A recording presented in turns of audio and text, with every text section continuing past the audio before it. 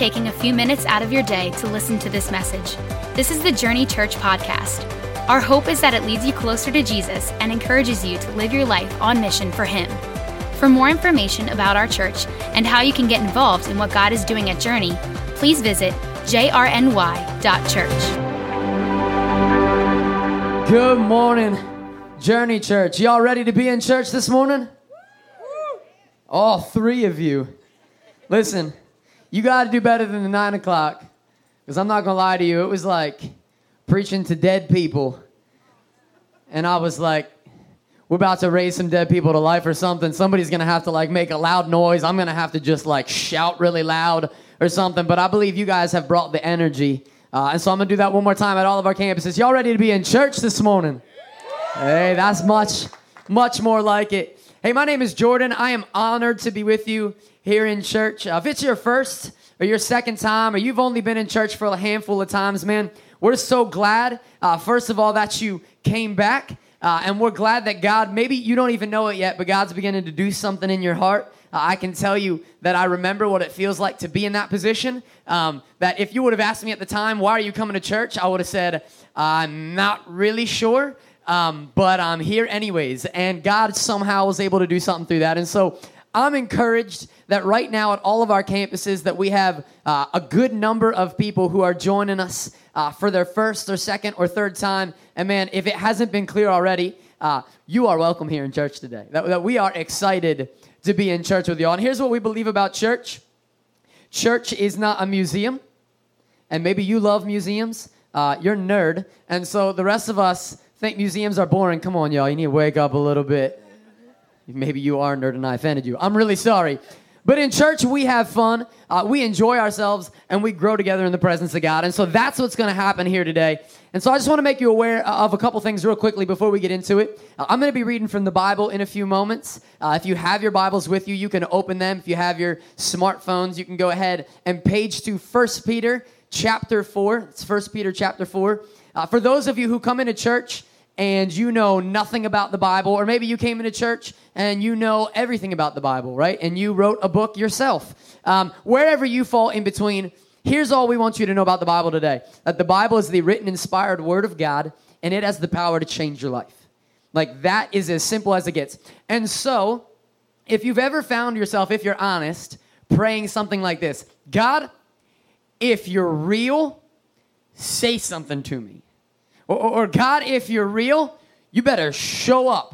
God, if you're out there, show me.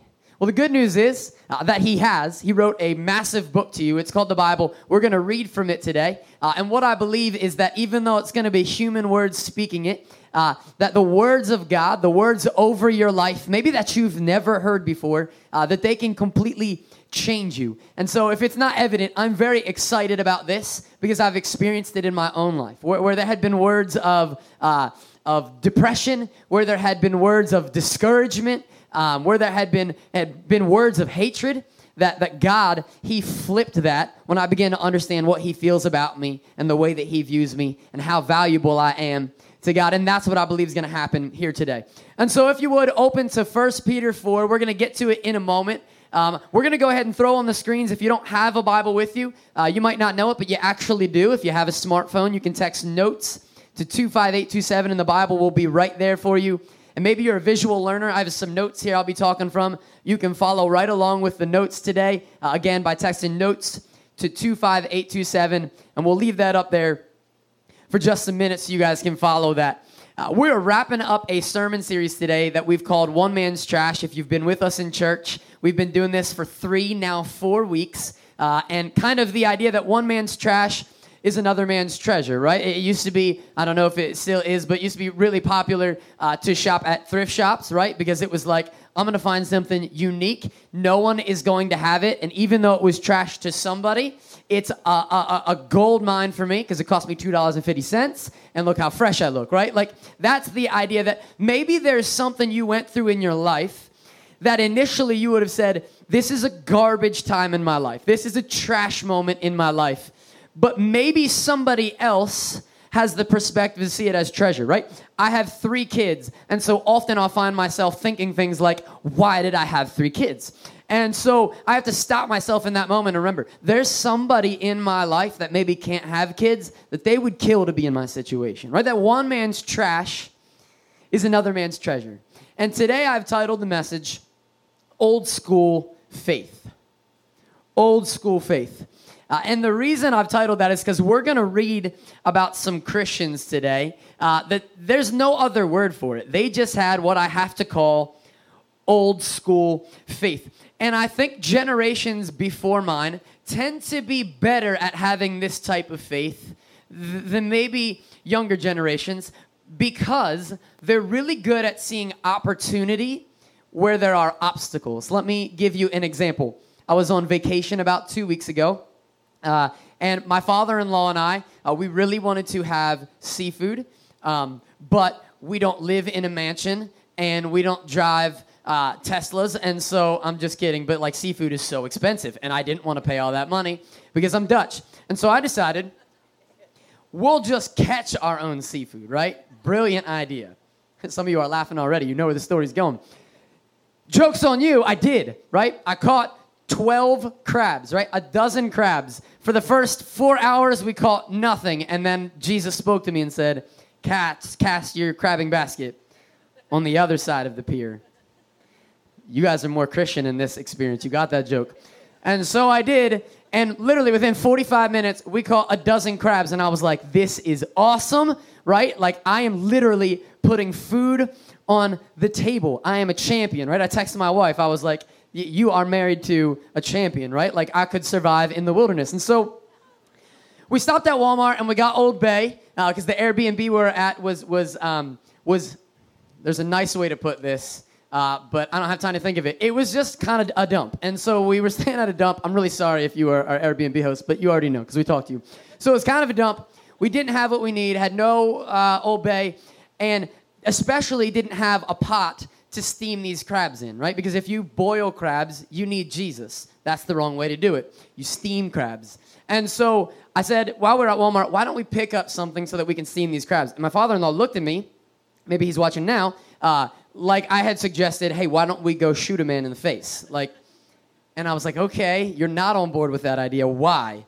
And he was like, that's part of the challenge. And I was like, okay, Confucius, I don't know what you mean by that, but I'm going to roll with it because the Walmart is 4 minutes away. And so if you can't figure something out, I'm going to come back here. And so we go back, and he's literally like real-life MacGyver. He is digging through the shed. There's a snake in the shed. There's drama. I'm running from the snake and screaming, right? But it's cool because I evened it out because I caught all those crabs like a man.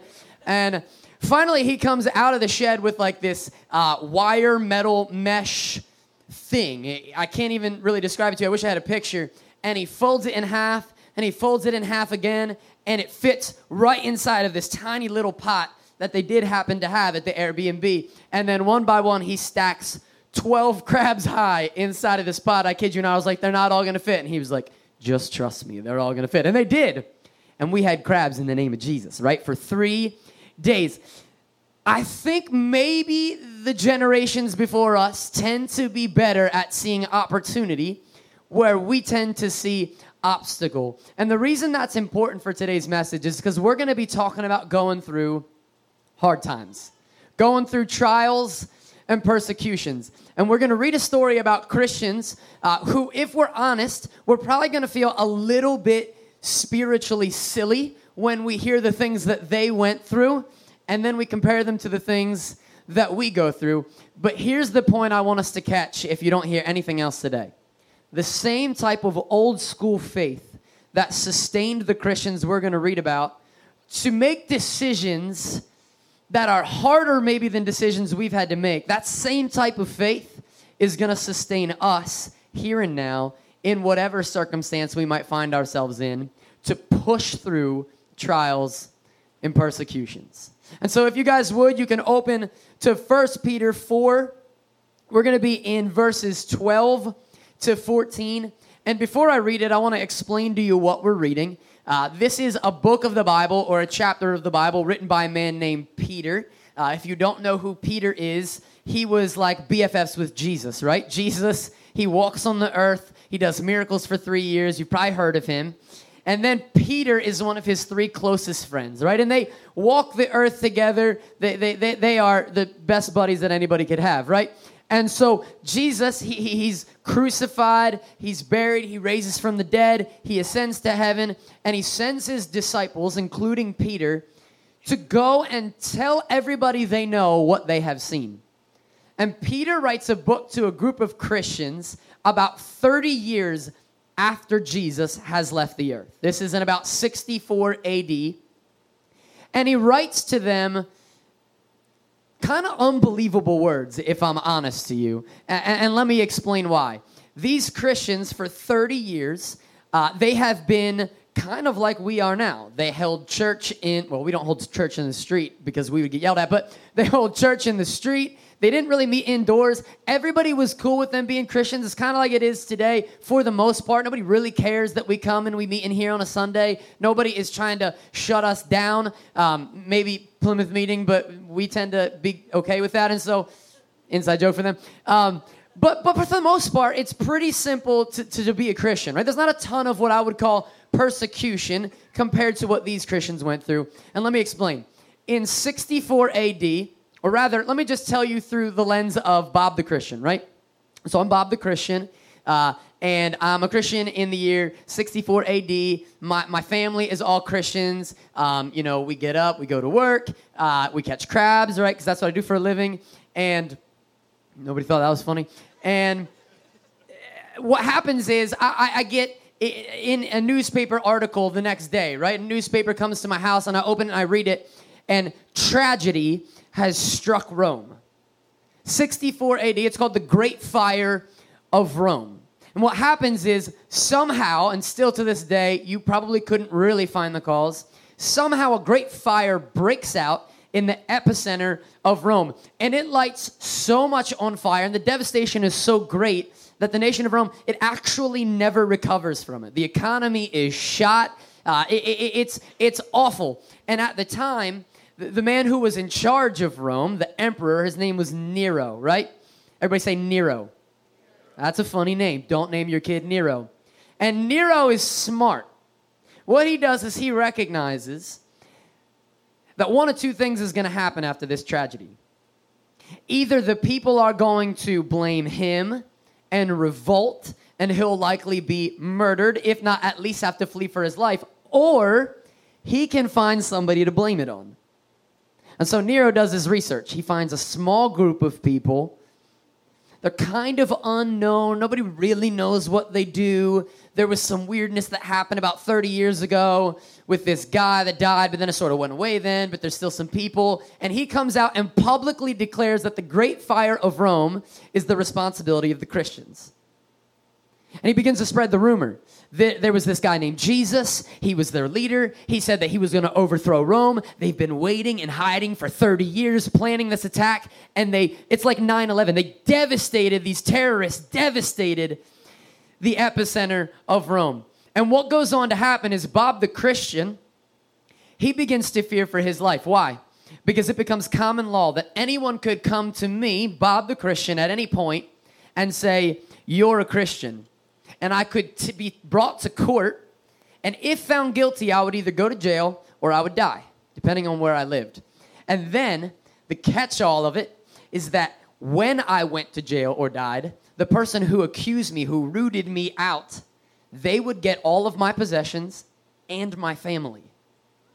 And so it was a serious deal to be a Christian at this time. And so what does Bob the Christian do? He flees for his life. He leaves behind his home. He leaves behind his possessions. He gathers up his family in the night, and he heads to the hills and to the caves where he cannot be found. And then we read what Peter writes to them, the audacity of Peter, right? Read with me, if you would, in 1 Peter 4, verses 12 to 14. He says this to those Christians: "Dear friends, do not be surprised at the fiery ordeal." Pause for a second. The pun is not lost on me that they are being blamed for the fire of Rome. I don't know, maybe Peter just has a good sense of humor. Do not be surprised at the fiery ordeal. See what he did there? that has come on you to test you as though something strange were happening to you. But rejoice inasmuch as you participate in the sufferings of Christ, so that you may be overjoyed when his glory is revealed. If you are insulted because of the name of Christ, you are blessed, for the Spirit of glory and of God, it rests on you. What the heck is Peter talking about? I had to leave my home and go hide in a cave, and you want me to rejoice? Surely I have read this wrong, Peter. And I want to talk to you today about the old school faith that these Christians, these men and women, would have been forced to have to make the decisions that they made when they were confronted with their life or standing strong in their faith. They chose to stand strong even when it cost them everything. And my challenge to us is this: there will come a time in your faith, even though it may not require you to leave your home and physically move, there will come a time in your faith when it will take everything you have to continue in your faith in Jesus Christ. It just will. It's inevitable. And what I want us to learn today is, what does it look like ahead of time to decide to have that old school faith, that faith that takes its beliefs to the grave, that faith that is unflinching and uncompromising, that doesn't back down in the face of trials and persecution. How do we have old school faith? I have 3 things for you today just to make it easy. The first one is this: to have old school faith, you need to view opposition as opportunity. I talked about this a moment ago with my father-in-law. And I think the reason we need to learn this is because when you face opposition, you have one of 2 choices.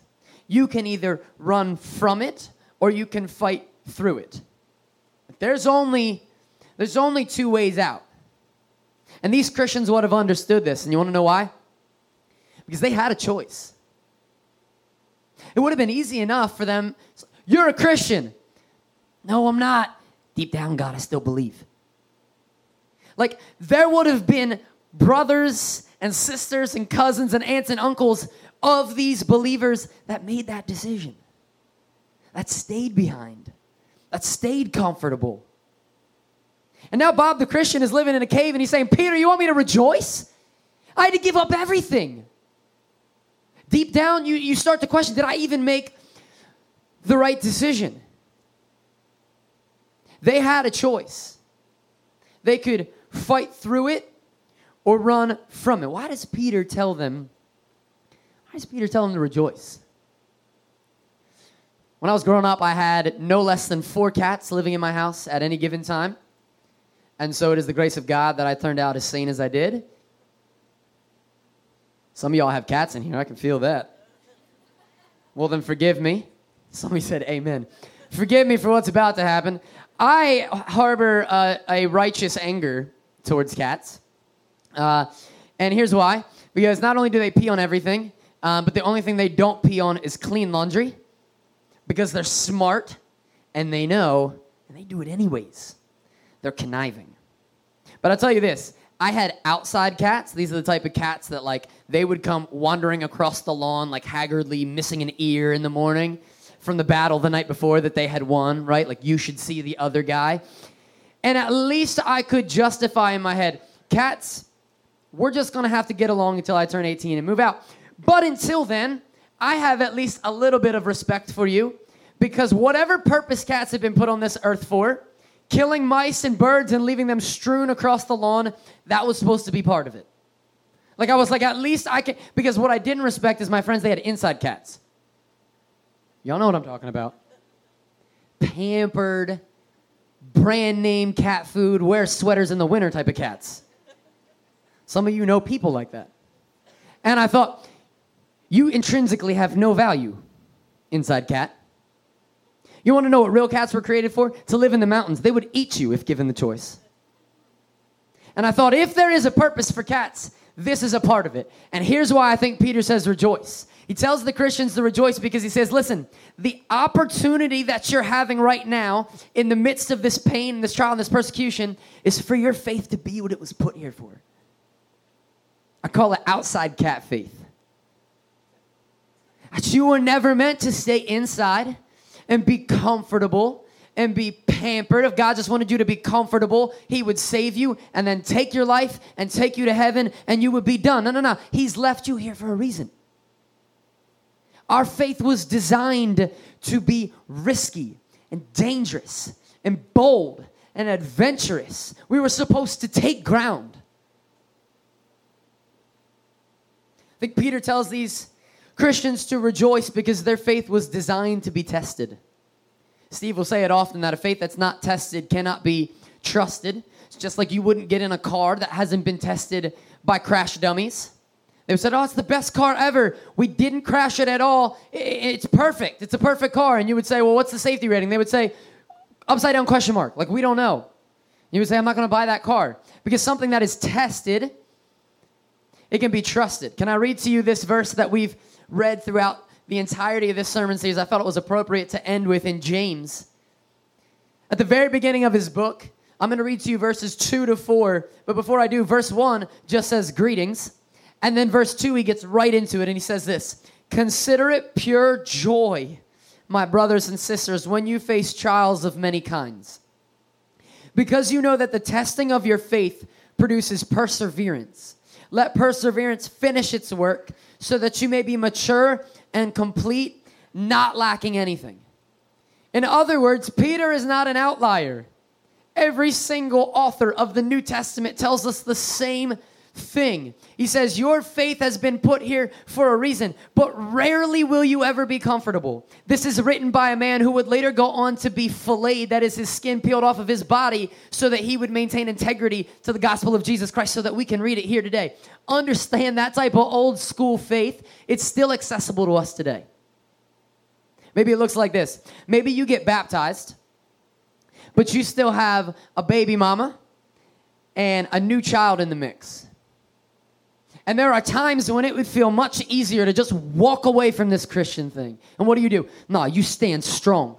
You don't move. You push through the messiness. You say, Jesus, I don't know how I come out the other side of this, but I'm going to keep going.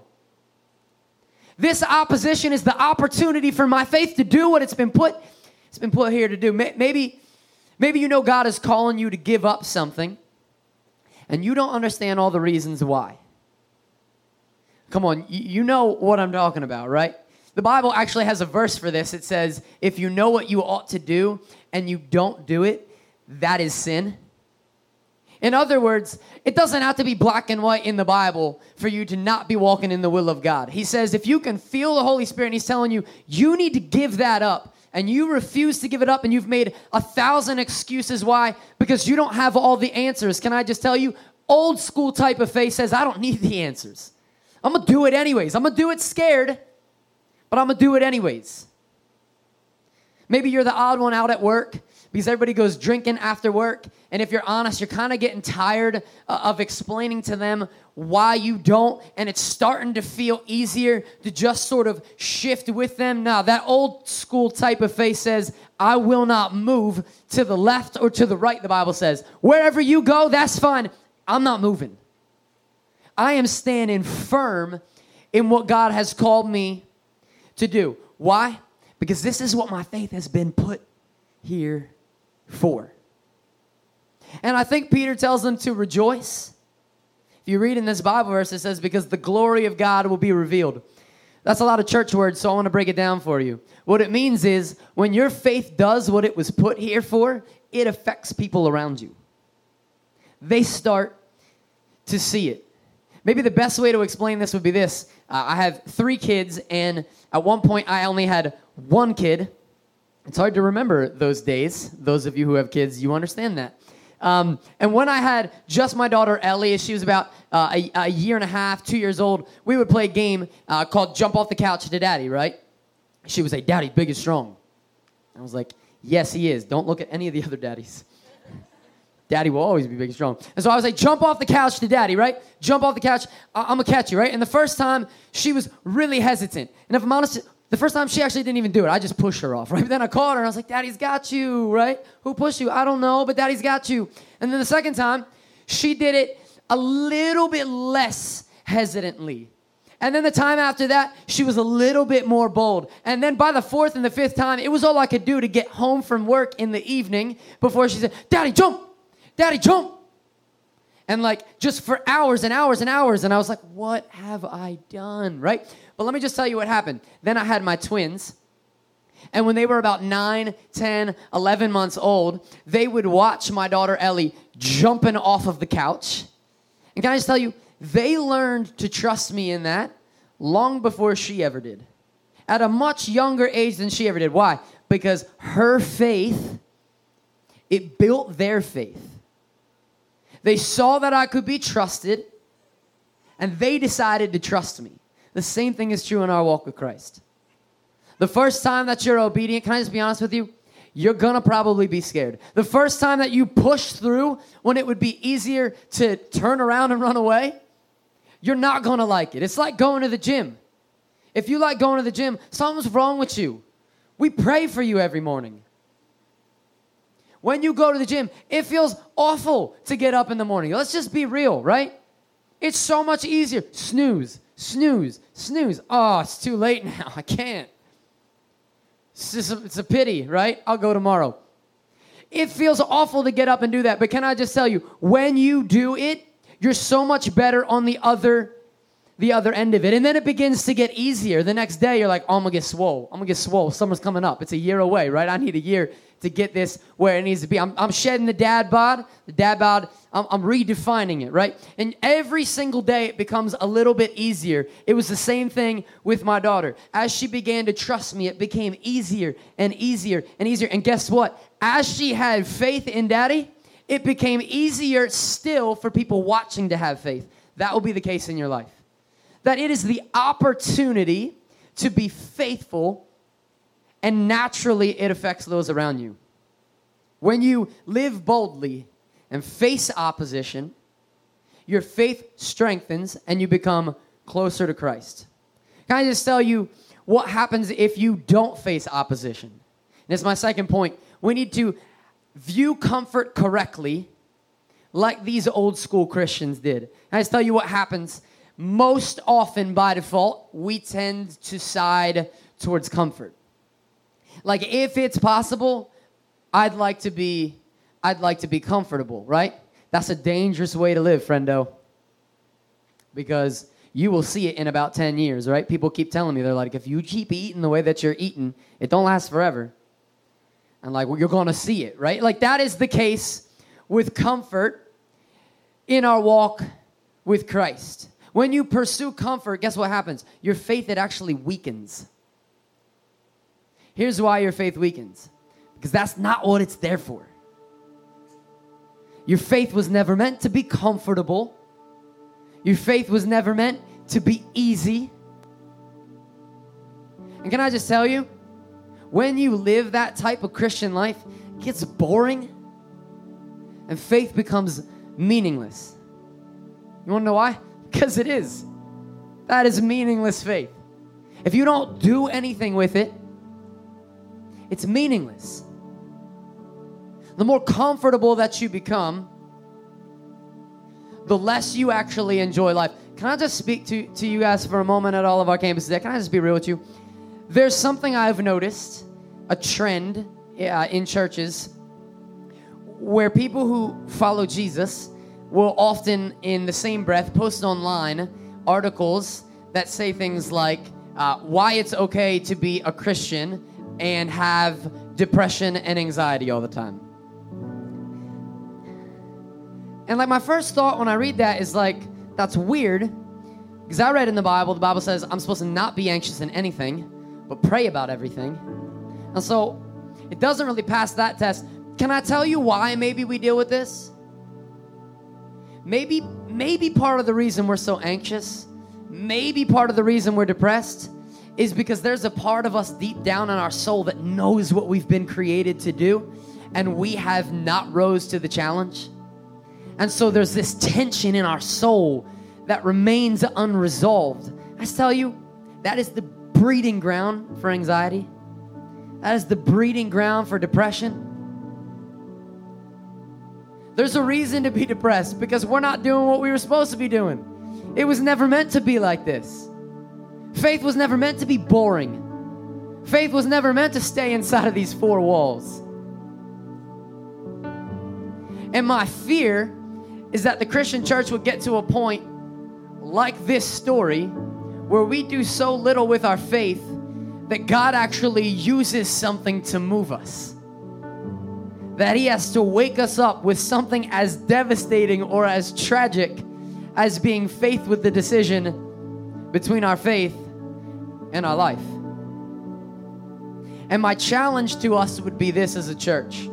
Let's be the type of people that when confronted with the choice between comfort and between boldly facing what's in front of us, that we do what this Bible verse says. Read with me, Philippians 4:5-7. It says, "The Lord is near. Do not be anxious about anything, but in every situation, by prayer and petition, with thanksgiving, present your requests to God." Then listen to what will happen. The peace of God, the peace that doesn't make sense, that transcends all understanding, will guard your hearts and your minds in Christ Jesus.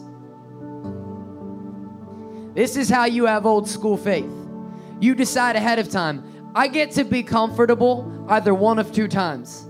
It's just like with your body, right? If I wake up and I hit that snooze button every day, I'm going to be comfortable now. Chances are I will have health implications down the line that make me not so comfortable later. The same thing is true with faith. Christianity is not some sadistic group of people who say, we just want to be miserable all the time. No, we just choose to be comfortable on the right side of eternity. See, I can be comfortable now and spend eternity apart from Christ, or spend eternity maybe not having fulfilled what God put me for, or I can do what I need to do now with the little bit of time that I have so that I hear, well done, good and faithful servant, and I can spend the rest of my days, the Bible says, in peace next to my Creator. Do you see the difference? View comfort correctly. Comfort is not evil, but comfort is a distraction here and now. And oftentimes we're faced with a choice. Do what God has called us to do, or stay comfortable. I want to read to you this Bible verse in 2 Corinthians. The very beginning, Paul, again, man, he does not let us out of it. It's all these Bible authors. They sound the same. He says this, "Praise be to God, the Father of our Lord Jesus Christ, the Father of compassion and the God of all comfort, who comforts us in our troubles." In other words, you don't get comfort from the situation. You get comfort in spite of the situation.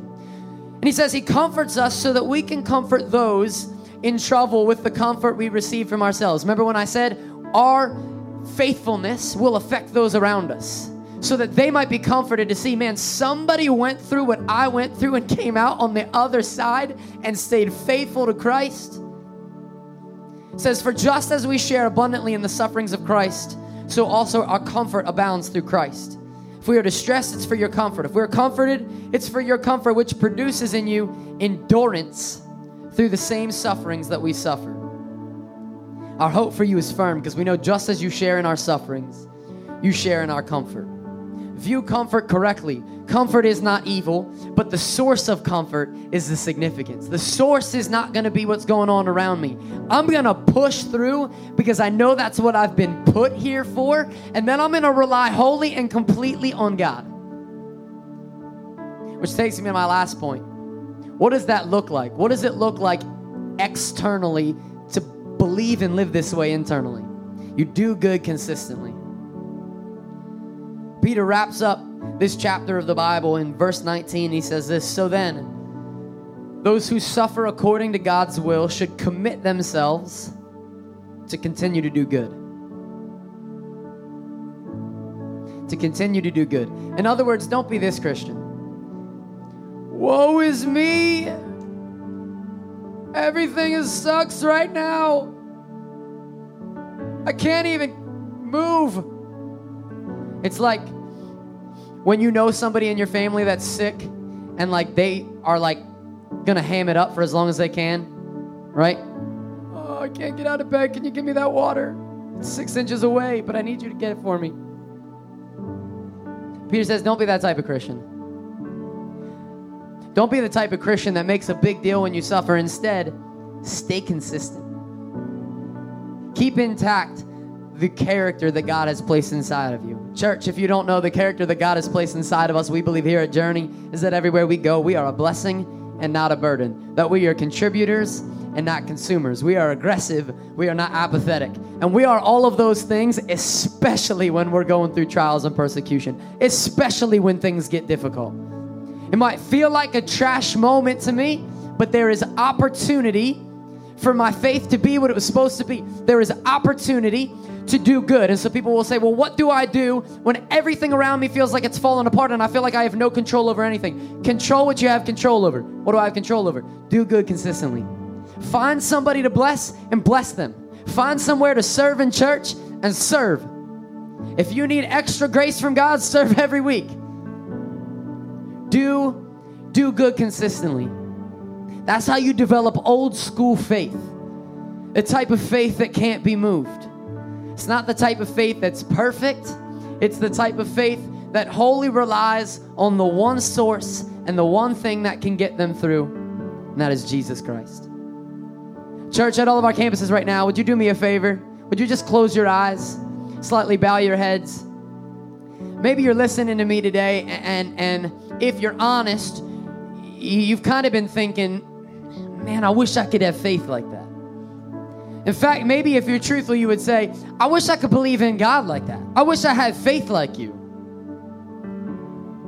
I feel like I want to believe in God. I can't. I don't have all the answers. I don't understand everything.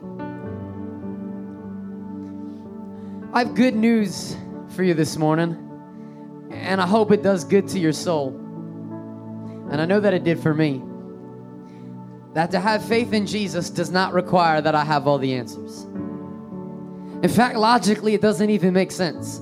I am a finite being, small human with a start and an end. And if there is a good and a perfect God, and if He is eternal, then how in the world would I understand everything about Him anyways? No, we do not need to have all the answers to have faith in Christ. The Bible says what it takes is to confess with our mouth and believe in our heart. You know what believing takes? Believing takes faith.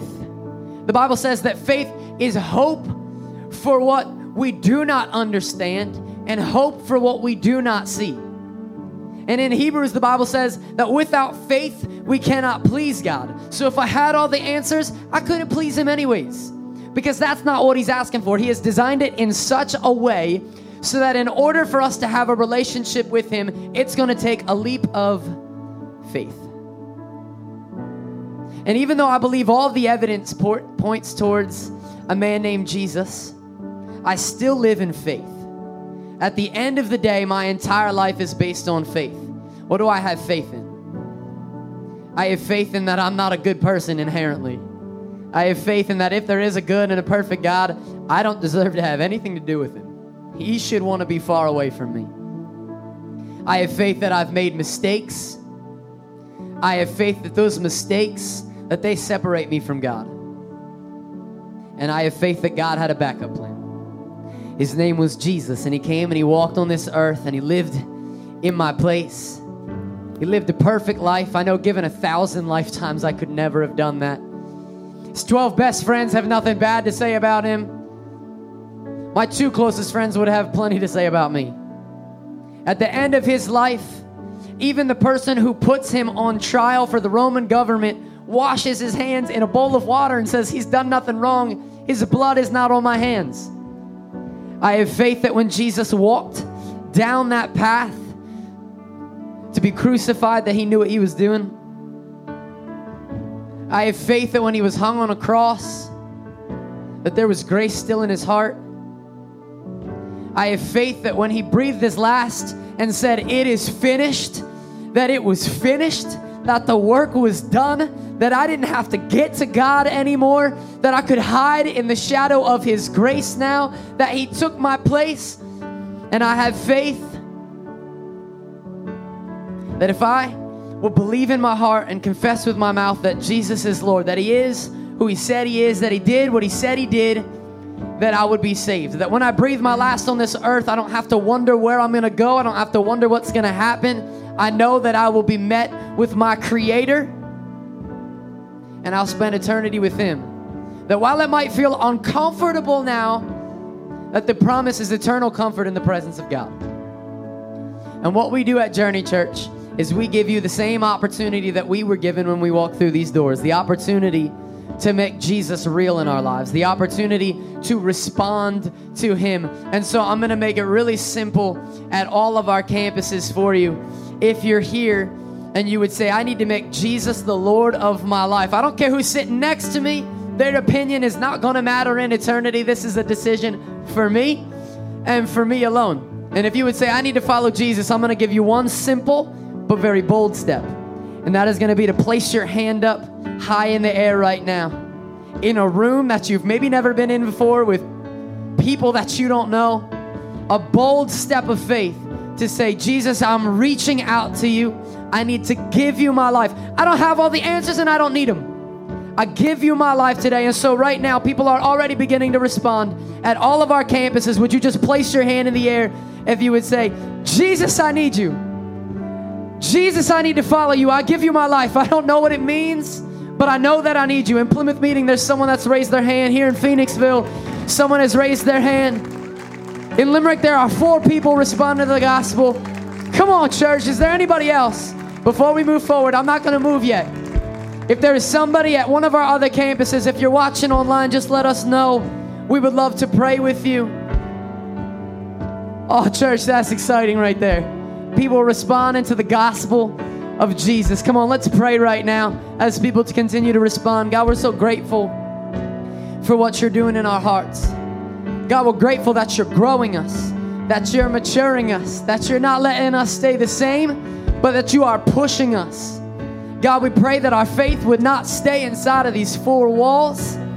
God, that we would have genuine old school faith that doesn't back down, that doesn't give up, that keeps going, that keeps moving. Why? Because that's what you've put us here for in the first place. And God, I pray that the number of people that have come to know you here at all of our campuses this morning, God, that it would be 10 times that and 100 times that in the future because of what you've started here and now in our hearts. God, that as we live out what you've called us to do, people wouldn't help but notice. People wouldn't help but be changed. That we would point to you with the way that we live. God, we're grateful for what you're doing in our presence. God, keep moving. We pray that you would keep moving in our hearts, in your church every single week. And we pray this in Jesus' name. And Journey Church, would you clap and shout amen with me this morning? Come on.